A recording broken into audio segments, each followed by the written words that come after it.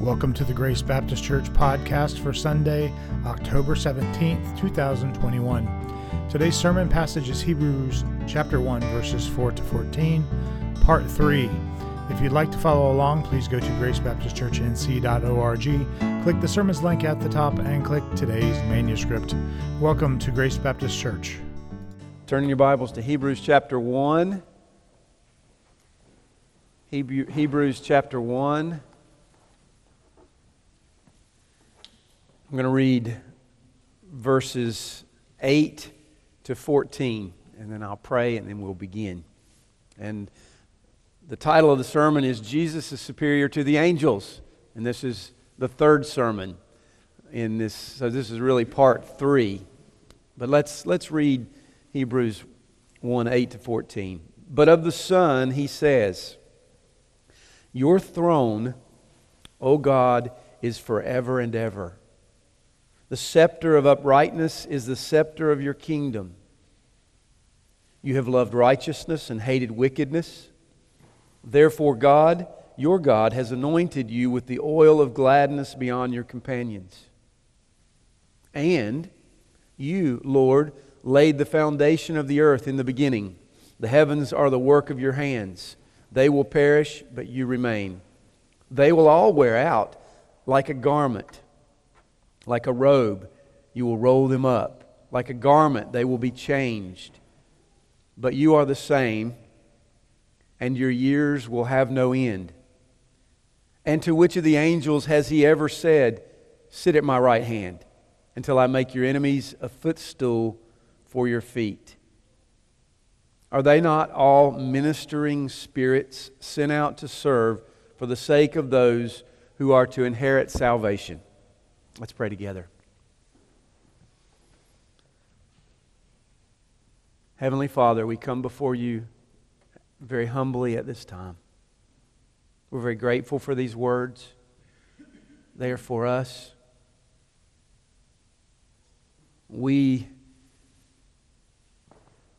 Father, we change. And we do not stand in the way that your word stands, in the way you stand. And so we come and we read the eternal word and the word of God that we have for us. We are so very grateful for these words. Help us this morning to understand them as we teach them, as we preach them. Father, we believe in the power of the preached word. I pray that Jesus would increase, that we would decrease. Pray that in spite of me, that you would work greatly. Help us this morning, Father. We give you this time. In Jesus' name we pray. Amen. I'm not sure that there's any chapter in the Bible or in the New Testament particularly that establishes the person and the work of Christ more than Hebrews chapter 1 after going through it. And we're going to finish chapter 1 today. Think about it. Through the Son, the world was created. We see that in verses earlier on in the chapter and later on in the chapter. He is the radiance of the glory of God. He is the exact imprint of His nature. The Son upholds the universe by the word of His power. And concerning the great work of redemption, we read in verse 3, after making purification for sins, He sat down at the right hand of the Majesty on high. And then, as we've considered all those things and a lot more in the previous weeks, as the author continues here for the remainder of chapter 1, he compares the Son with the angels, showing that they are superior in every way to the angels. If just thinking about comparing things, just think about comparing two ducks, an ugly duckling with a beautiful duck. To us, we would look at that ugly duckling and go, "Man, that's not the most beautiful duck. And boy, look at this duck over here compared to this other beautiful duckling." And we'd say, "What a beautiful duck." And we could even say this one is superior to the other duck. But at the end of the day, both of those ducks are still floating on the water. Still, rains are coming down. It's coming off their back with their oil. They're still eating pond weeds and seeds and insects. We could compare those two together, but they're still ducks. And I just like to pick on people, and I see the Henleys just pulled in here with little ones. And I could compare my muscles with Caleb Henley's, okay, and everybody's thinking, Caleb's muscles are much superior to mine. That is true, but you know what? At the end of the day, Caleb and I both put our pants on the same way, and we are both men. We are both creatures. But when it comes to the Son of God, and particularly in His essence as God, but even in His humanity, there is no real comparison that we can make as far as someone being equal to the Son. And so as we think about this, and the writer of Hebrews making this comparison here in chapter 1, what may make this comparison necessary is the fact that Jesus, if you'll turn over a page there to chapter 2, verse 7, says that Jesus was made a little lower than the angels. So this is in reference to His incarnation. Jesus taking on flesh. As John says, the Word became flesh and dwelt among us. And as we've spoken before and as we've seen, Jesus is not only man, He is also fully God. His deity and His humanity are united in one person. And to me, that is much greater mystery than the Trinity. Think about one person, but yet 100% God, 100% man. That is, to me, the greatest mystery I can think of or imagine. And so, as we look back, though, about comparing Jesus to the angels, first two sermons, this is part 3, first two sermons were this. The first one was, Jesus is superior to the angels because of His unique relationship with the Father. We've looked at that. Second sermon, Jesus is superior to the angels because of His infinite worth, His value. Today, we will consider one more reason as we finish up chapter 1. Jesus is superior to the angels because of the nature of His reign.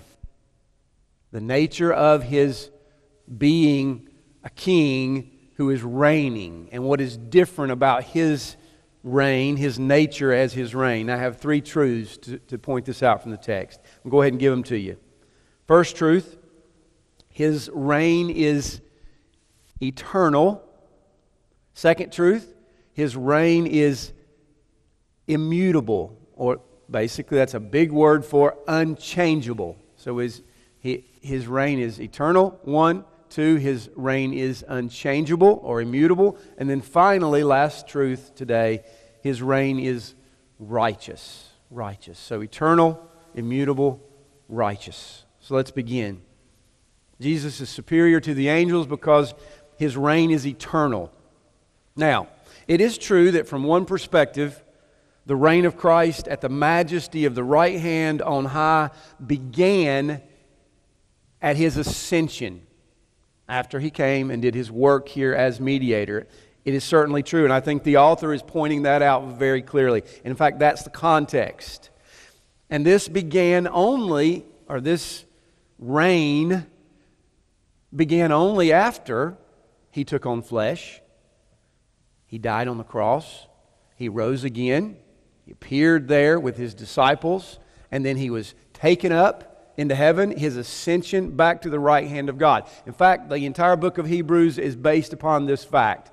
Now that Christ has ascended, all of these things, shadows and types and things of the old covenant, they've been fulfilled in Christ. They have gone away, but in Christ, He is seated at the right hand of God.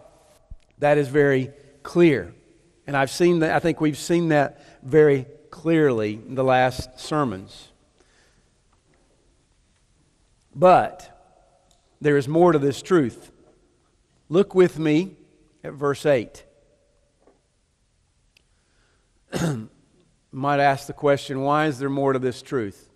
Because I think again, we've talked about this before. We see His humanity and we see His deity. Verse 8, the author says, your what? Throne, O God, is forever and ever. He is speaking about the Son. What the Son of Man did on earth happened in time. But from eternity, the throne of the Son of God has always existed. These words that we see here are reserved for God alone. Because who else would we say sits upon a throne, the throne of heaven, but God alone? Turn with me, if you would, to Psalm 45. I love preaching Hebrews because Hebrews is like preaching the Old Testament. So turn with me, if you would, to Psalm 45 as we consider the context. Because what the author is doing is just basically quoting the Old Testament to prove his point. Psalm 45. This psalm was written by the sons of Korah, and they are addressing the king. In that context, the king of Israel. And then further, the king who is God. But verse 1. My heart overflows with a pleasing theme. I address my verses to the king. In that context, it is the king of Israel. Also, this psalm is seen by Jewish scholars as one that looks forward to the Messiah. And so now the writer of the Hebrews, he has taken this verse or this psalm and he is showing that it's fulfilled, or its ultimate fulfillment is in the Son of God. Look at verses 2 and 3 of that psalm. You are the most handsome of the sons of men. Grace is upon your lips. Therefore God has blessed you forever. Verse 3. Gird your sword on your thigh, O mighty one, in your splendor and majesty. Look down at verse 6. Your throne, O God, is forever and ever. The scepter of your kingdom is a scepter of uprightness. And we'll come back to that at point 3. But look down at verses 16 and 17 of that psalm. In place of your fathers shall be your sons. You will make them princes in all the earth. I will cause your name to be remembered in all generations. Therefore nations will praise you forever and ever. Brothers and sisters, the kings of Israel, if we think about those kings, David, just think of a few good kings. David, Solomon, Uzziah, Josiah, and others we might name. But what do they all have in common? What did they have in common as far as their throne and their kingdom and their reign? Where are they today? They've all passed. And their kingdoms and their reigns came to an end. But yet we see in this psalm the words, I will bless you forever and ever and forever and ever. That's always interesting to me to see how at least the Jewish men and women who are reading these verses, what they would think about this, because these kings are dead and gone, but there's always this forever aspect of prophecy in the Old Testament. It's because they are not fulfilled unless they go to the Messiah. And even the many Jewish people look to this psalm as pointing to the Messiah, but they don't take it far enough. And the author of Hebrews shows that only of the Son can these words be fulfilled. His throne is eternal because He is eternal. The angels, as he's comparing, they are not so. Now, the angels are great. They are majestic. They have great splendor. Their responsibilities are immense. And they are glorious. But look at verse 7 of Hebrews 1. Go back there to Hebrews 1. Verse 7. He makes His angels winds and His ministers a flame of fire. They are creatures. They are ministers. Look at verse 14. Are they not all ministering spirits sent out to serve for the sake of those who are to inherit salvation? They are bound by space and time to do the bidding of God as servants, as creatures, but of the Son. His is the throne. We don't see the angels as having thrones. Not of them are these things said, but of the Son, His is the throne. Their nature, they are, again, creatures, winds and flames, but He is the one who gives command to the angels. They are not eternal, but the Son is eternal. Look at chapter 1, Hebrews there, verse 12. But you are the same. And then what does it say?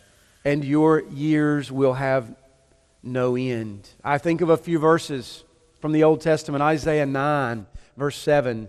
We read this around Christmas time. Of the increase of His government and of peace there will be no end. On the throne of David and over His kingdom, to establish it, to uphold it with justice and with righteousness from this time forth forevermore. Daniel 7, speaking of the Ancient of Days, verse 13, I saw in the night visions, and behold, with the clouds of heaven, there came one like a son of man. And He came to the Ancient of Days. And He was presented before Him. And to Him was given dominion and glory and a kingdom, that all peoples and nations and languages should serve Him.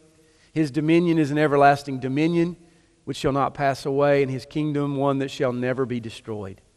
Even when we look forward to the new heavens and the new earth, Revelation 22, verse 1, then the angel showed me the river of the water of life, bright as crystal, flowing from the throne of God and of the Lamb.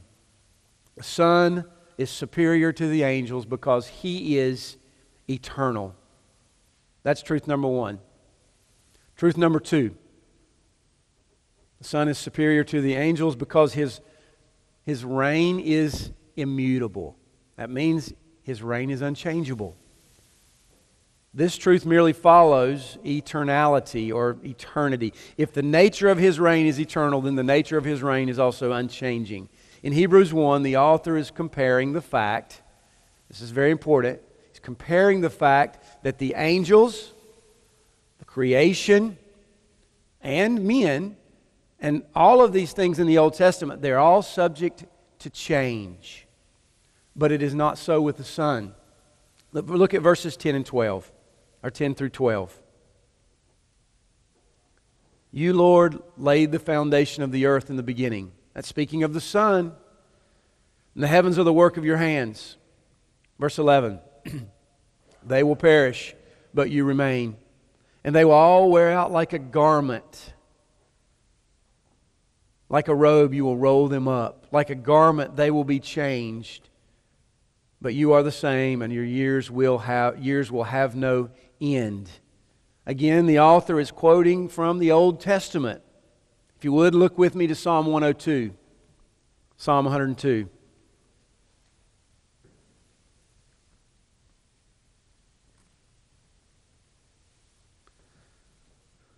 Here the context, we see a man who is greatly troubled. His heart is faint. And really what he's doing is he's praying to God, and he's pouring his heart out to God, which is, we can identify with that. When times are difficult and things are going on, as in all of our lives, to varying degrees, one day up, one day down, one day very difficult, one day very, very easy, but we're all in the same boat there. And so we know what it's like. And the psalmist here is just pouring out his heart before God. And look at verse 1. Hear my prayer, O Lord. Let my cry come to you. Verse 2. Do not hide your face from me in the day of my distress. Verse 3. For my days pass away like smoke. My bones burn like a furnace. My heart is struck down like grass and has withered. Because of my loud groaning, my bones cling to my flesh. Verse 11 in the same psalm. My days are like an evening shadow. I wither away like grass. Here we see this person, this man who knows great affliction, and he looks at his life and he knows that his days are numbered. Such should we all, as we consider everything that's going on in our lives, we should know that our days are numbered and could be very near to its end at any moment. We do not know that. Circumstances one day are not the same as the next. And the psalmist feels this truth. It's so bad that he says in verse 23, speaking of God, He has broken my strength in mid-course. He has shortened my days. And then in verse 24, O my God, I say, take me not away in the midst of my days, you whose years endure throughout all generations. And let me just say, by a little parentheses there, those are the thoughts and the prayers and the words of the Lord Jesus in the day in the Garden of Gethsemane, as He was how old? 33 years old. Oh God, take me not away in the midst of my days, as He was taken as a young man.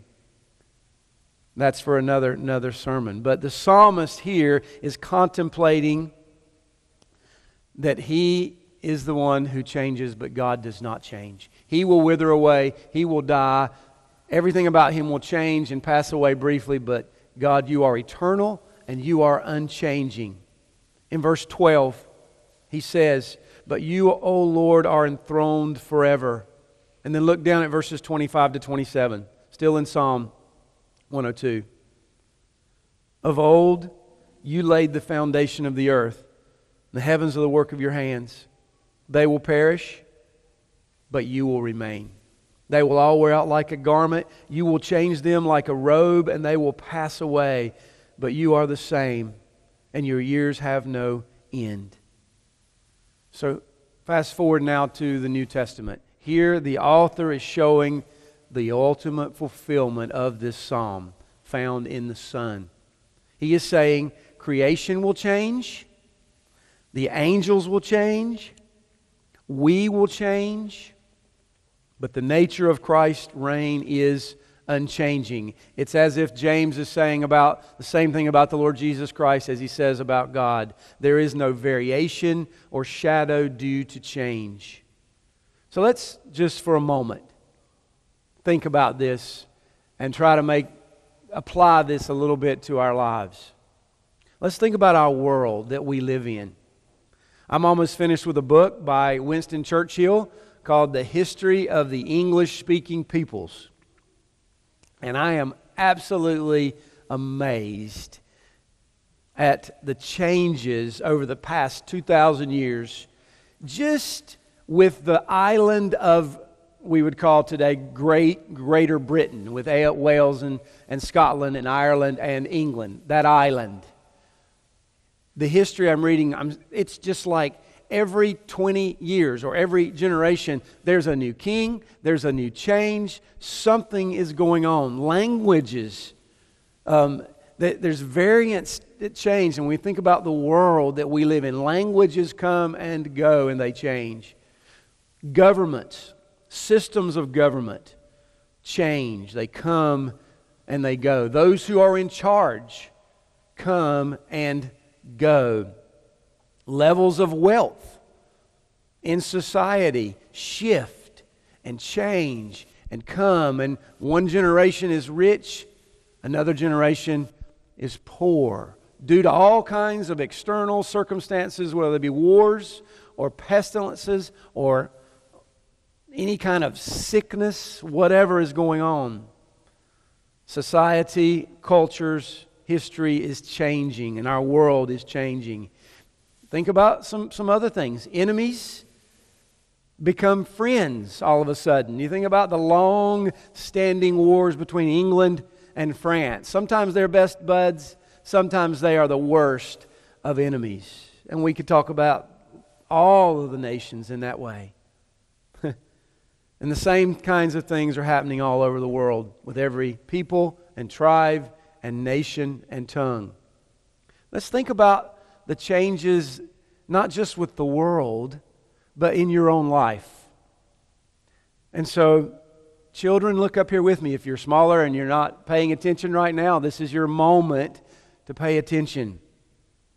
Every year, children, as you grow, think about all the changes that are going on in your life. You are taller every year, so you're changing. Maybe your family moves houses and you get a new room. That changes. Maybe you get new furniture and you're all excited about your new furniture because the old has passed away and they have something nicer to sit on or whatever. Sometimes, I don't know, in some families, rearranging the furniture is more frequent than in others. We haven't done that in a while, but when Kristen comes home and says, John, I've been thinking. It's got to be a rearrangement of some room, some furniture, somewhere, some change coming to our house. We get new friends. So you go to this school or that school and you get older, you get new friends. Your hairstyle changes, although mine has not changed since I was 20. I'll just tell you that. It is still the same, still yet to comb my hair since I was 20. Hairstyles change, and I think some of us are thinking, man, what used to be has gone, and now that hairstyle is back again, and it's coming back. The same with clothing, whatever. There are changes. Mom and Daddy are getting older. Changes happening. You move to a new school. Changes. Change. Also, let's think about just the change in our lives due to tragedies. The death of a loved one. Or a major sickness. I've told this story before. My grandmother was hit by a car when she was 55 years old. And she laid in the hospital for 3 months. Well, she eventually learned to walk again, but very slowly. Never went downstairs again. My grandpa would always say, he would smile and have this big laugh, and he'd say, for better or for worse.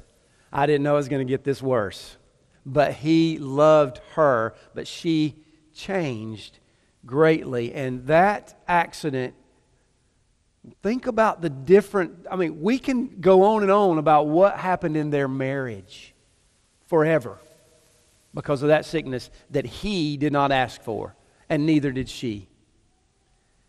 We could go on and on because of things like that. I can't even imagine our sister Diana now as the Lord has taken our brother Lee. The changes that will take place in her life. And this is going on all the time. All the time. Think about also, maybe just think about put one more thing into perspective. Think about the universe. The universe is constantly, we can't even imagine how big it is. But it's always changing, constantly moving. Stars and planets and meteors and galaxies and solar systems. I read an article yesterday, I showed Greg, that the two solar systems they found that they think are getting ready to actually collide. Of course, this won't happen for about 1 billion years, but in about 1 billion years, those two systems will collide. But they are moving. We are moving. Our Earth is rotating. We're moving around the sun, the solar system, and then our solar system is around our sun, and then ours is going around the galaxy. It just goes on and on and on. Everything is constantly changing. And you know what? We do not know what the changes will be tomorrow in our own lives, much less in the greater world around us. Our thrones are always changing because our nature, and everything that I just mentioned, our nature is one of change.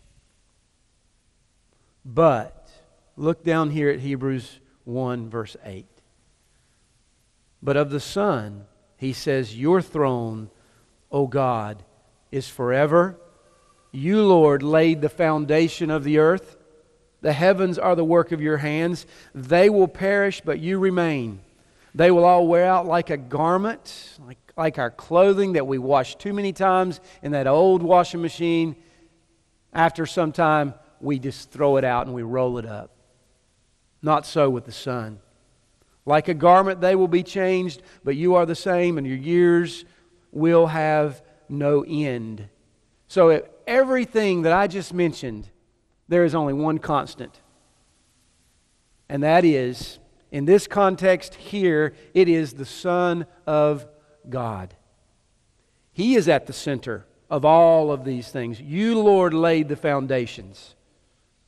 You, Lord, laid the foundation of the earth, and the heavens are the work of your hands. They will perish, but you remain. This means that only in Christ do we have a sure foundation.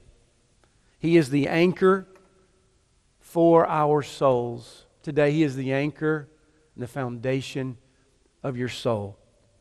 For those who trust in Him, though the winds and the rains and the storms of life and all the things I mentioned change and beat around us and bring us down, our rock, the Lord Jesus, the Son of God, He will stand. The angels they will not stand. Creation will not stand. We will not stand, but He will stand. He does not change. This means we cannot put our hopes or our trust in the things of this world.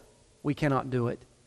Today, when great change is happening in our culture, I can't imagine how quickly we're having such a moral revolution in our culture. Even thinking about what Greg taught this morning in Sunday school. It is Romans 1. And it is the judgment of God. And we know that our only hope, though, is Christ. Why do the nations rage and the peoples plot in vain? Psalm 2. Kings of the earth, they set themselves, and the rulers take counsel together against the Lord and against His anointed. But He who sits in the heavens laughs. And He says, as for me, I have set my King on Zion, my holy hill. This is the Lord Jesus Christ. Let me give another application, or just a more specific application, concerning our world. It is good for us to take care of this world. For God has given us the mandate, even as Greg pointed out this morning, Genesis 1, 26 to 28, where He says to Adam and Eve, go, have children, multiply, have dominion over the earth, take care of it, spread my glory. God has given us that mandate, and so therefore we should take care of this earth. However, we must keep in mind that this earth still is changing, and it is temporary. No matter what we do, this world will still change. And one day there will be a new earth, a new heaven and a new earth. But you know what? When we think about the sinful world around us, when we go out and we engage people and we talk to them about climate change or about, Greenpeace or taking care of the world, we very much agree in many ways that we've got to do everything we can to take care of this world. But we're coming at this problem from two different angles, two different perspectives. The sinful world does not know this truth that I'm sharing right now. They think that this world is all there is. So therefore, we should be more sympathetic when we talk to people, because this is all there is in their minds. Towards those who put so much effort in preserving this world. Again, it's all they have. It is our job for sure to take care of it, but who is the one who preserves it? The world says that's our responsibility, but no, God is the one that preserves this world for now. At the same time, how should we live our lives today? I'm just going to read 2 Peter 3. Looks like, read starting in verse 8. You don't need to turn there, but just listen. I'm answering the question, how should we live today? But do not overlook this one fact, beloved, that with the Lord 1 day is like 1,000 years. And 1,000 years as 1 day. The Lord is not slow to fulfill His promise, as some count slowness, but He is patient toward us, not wishing that any should perish, but that all should reach repentance. But the day of the Lord will come like a thief. The heavens will pass away with a roar.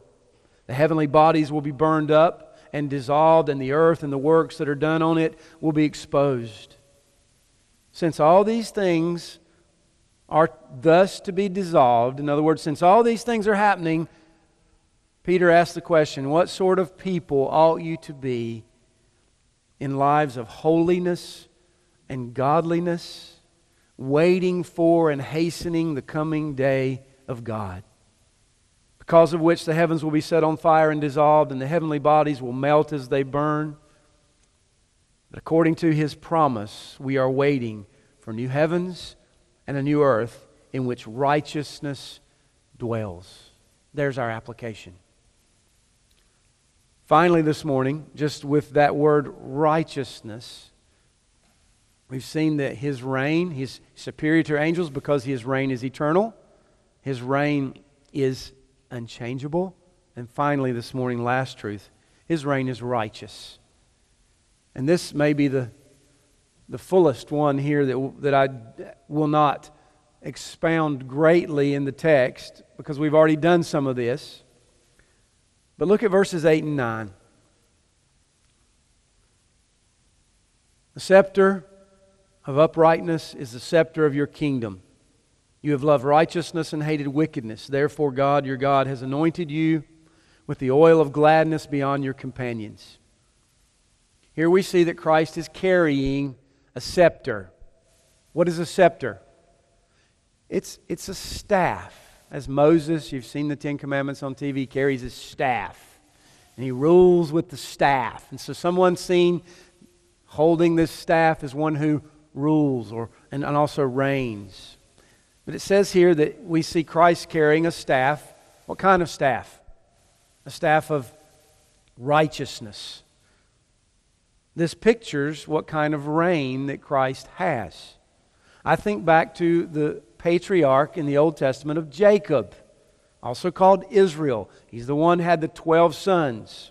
And right before he died, he brought the 12 sons, which are now the 12 tribes of Israel, brought them together, and he prophesied over each one of them.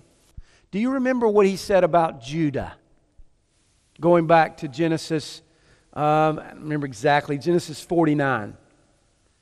Here's what he says to Judah when he brings the boy or the man, older man, Judah, up to him. And he says, the scepter shall not depart from Judah, nor the ruler's staff from between his feet, until tribute comes to him.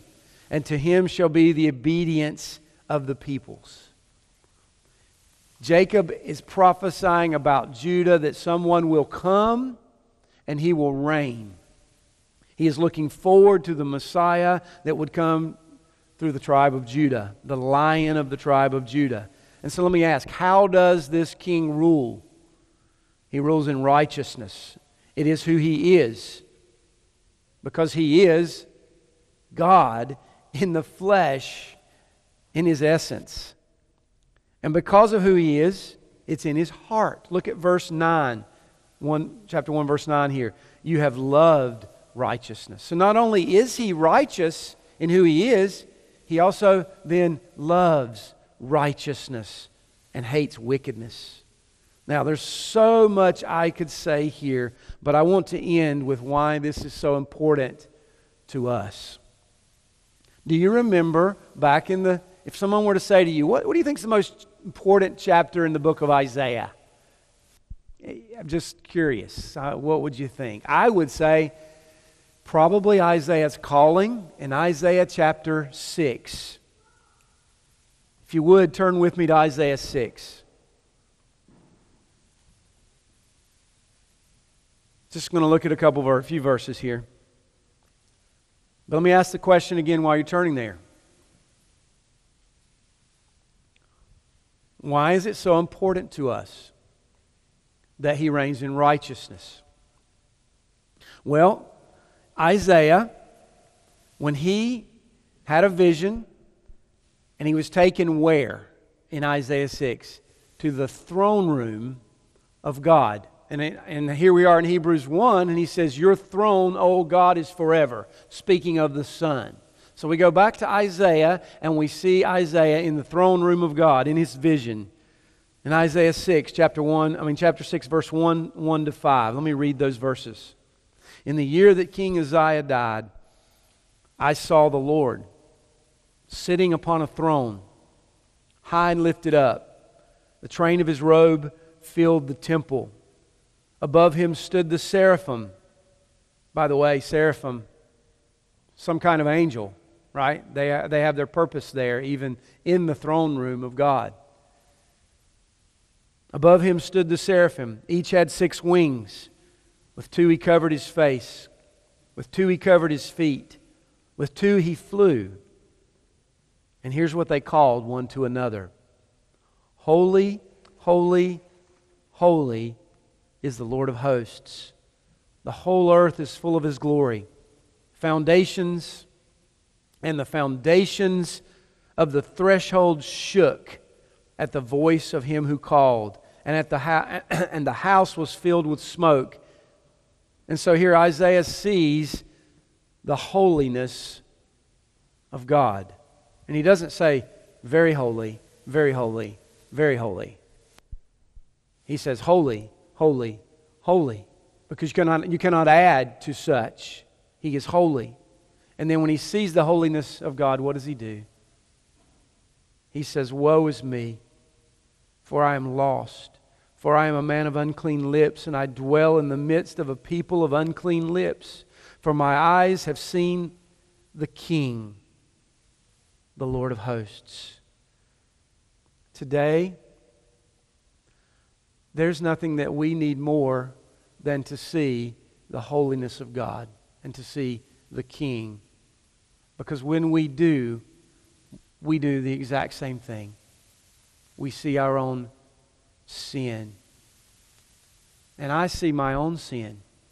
And I see my laziness. And I see my failures in many ways as a father and as a husband. And I see my failures even as a pastor and things I would want to do. And I see the impatience in my heart and the lack of love and the lack of faith. On and on I could go. And when I see the holiness and I think of the holiness of God, and I read this passage in Hebrews 1, and we get here and he says, your throne, O God, is forever. I see my holiness. And that is what we need to see. But when we think about Isaiah, when we come to the New Testament, I don't know if you're aware of this or not, but the Apostle John speaks about that moment when he had that vision in the throne room. Do you remember what he said?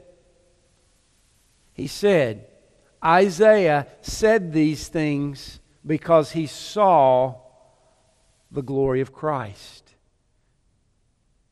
And he spoke of Him. And so John is saying that who Isaiah saw back in that vision was the glory of Christ.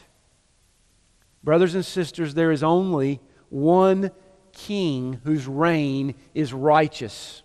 And that is completely righteous.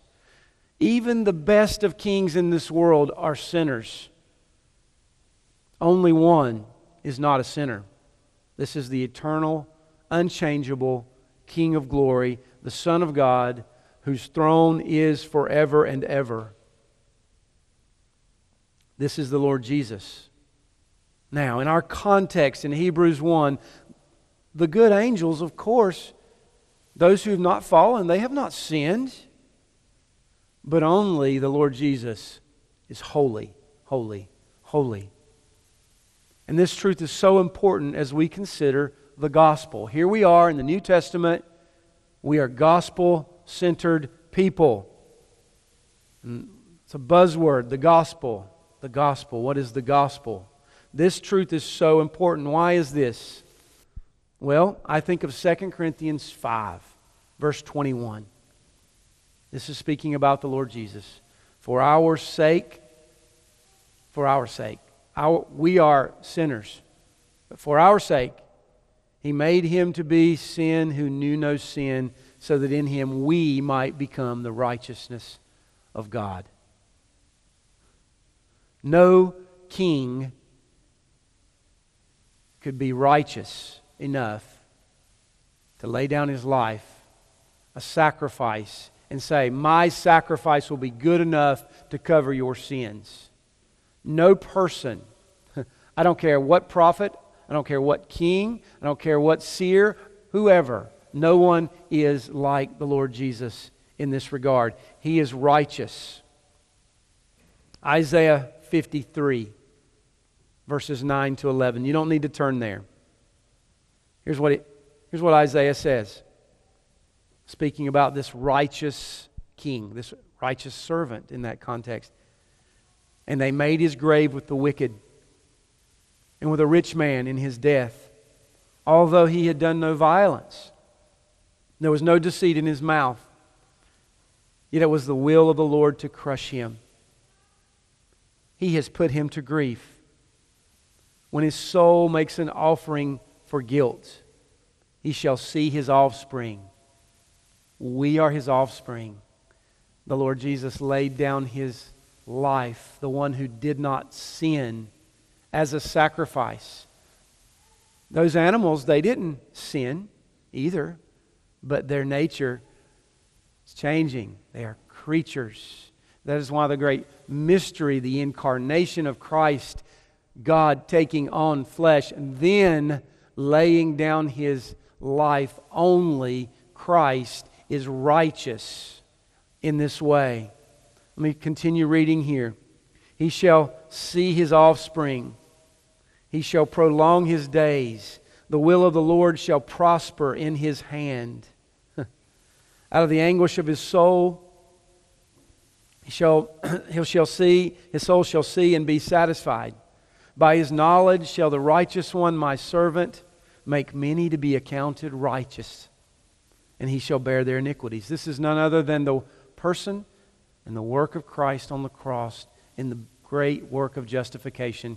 If you are in Christ today, God says, as the great judge, I've judged my son. Therefore, there is now no condemnation, because I have judged him and I have not judged you.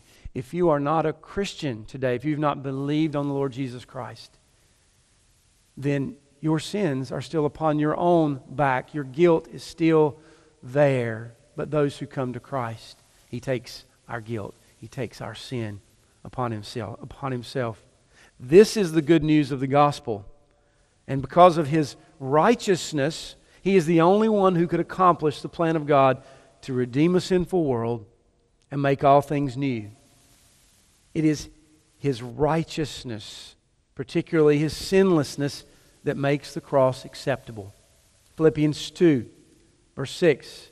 Though he was in the form of God, did not count equality with God a thing to be grasped, but he emptied himself, taking the form of a servant, being born in the likeness of men, being found in human form, he humbled himself by becoming obedient to the point of death, even death on a cross.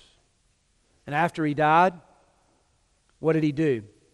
He rose again, and then he ascended to his rightful place, back to heaven from where he came, where he reigns as king. This is the point of the author of Hebrews. I'm going to bring this to an end right now. This is the point. And this truth sets up the rest of the book. I've taken more time in chapter 1 purposely. We'll go a little quicker through the rest of the book, but we cannot overlook these truths that I have preached in chapter 1 of Hebrews. We have, here's the point. We have such a high priest who sits in the heavens. And so if you are in Christ, if you have believed in him, where do you sit? With him in the heavens. Which king of this earth ever lets his subjects sit on the throne with him? Now, he is the king. He is on the throne. We are but creatures. But the Bible says that we are, if you are a Christian today, you are united with him. And how does this happen? If I had more time today, go back. Therefore, God has anointed you with the oil of gladness beyond your companions. Who does Jesus give to us? He gives us the Holy Spirit. And thinking what Greg was teaching this morning, talking about the LGBTQ plus movement and going through the Old Testament and the New Testament on what God has to say about sexual sin and lots of other sins. But at the end of the day, what gives us the great power to change? It is the giving and the gift of the Holy Spirit begun in regeneration. We are reunited with Him by the Spirit. And the Holy Spirit washes us, changes us, and gives us new life. This is union with Christ. And so let's think about our three truths. Christ is eternal. Christ is immutable. Christ is righteous. This means that if you are in Christ today, rejoice, because you have eternal life. This also means that if you are in Christ, your position cannot change. If He cannot change, then and you are in Him, united to Him by the Spirit, then you cannot change. No one will snatch you from His hand. This also means that if you are a Christian today, if you are in Him, you are justified. You are clothed with the righteousness of Christ, and your standing before God is eternally secure. So what is our response to these things today? 1, we are creatures under His authority. We must remember that. That means He is Lord of all. It's not about us, it's about Him. 2, our response is worship. We sing, but we often think that that's all worship is. But worship is 24/7. It's all that we do. But in response to this, we worship. And finally, our response is obedience. Whatever He tells us to do, that is what we do. Because His command in the New Testament, as you go, make disciples. And then, of course, baptizing them and doing what? Teaching them to obey everything that I've commanded you. Let's pray together. Heavenly Father, we give thanks for these words this morning. You are good to us. They are for our nourishing, for our help, for our exhortation, for our conviction, for our growth in godliness, for our encouragement. May Christ be more beautiful to us. May we look unto Him this morning. We give you this time. In Jesus' name, amen. Thank you for listening to the Grace Baptist Church podcast. You can listen to past sermons at podbean.com. Search Grace Baptist Church, China Grove to find us. You can also find us on Apple Podcast. Search Grace Baptist Church, China Grove. You can also join us at the South Rowan YMCA, 950 Kimball Road, China Grove, North Carolina. We meet on Sunday mornings at 9:30 for fellowship, and service starts at 10. Thank you for listening, and remember to be intentional in making disciples this week.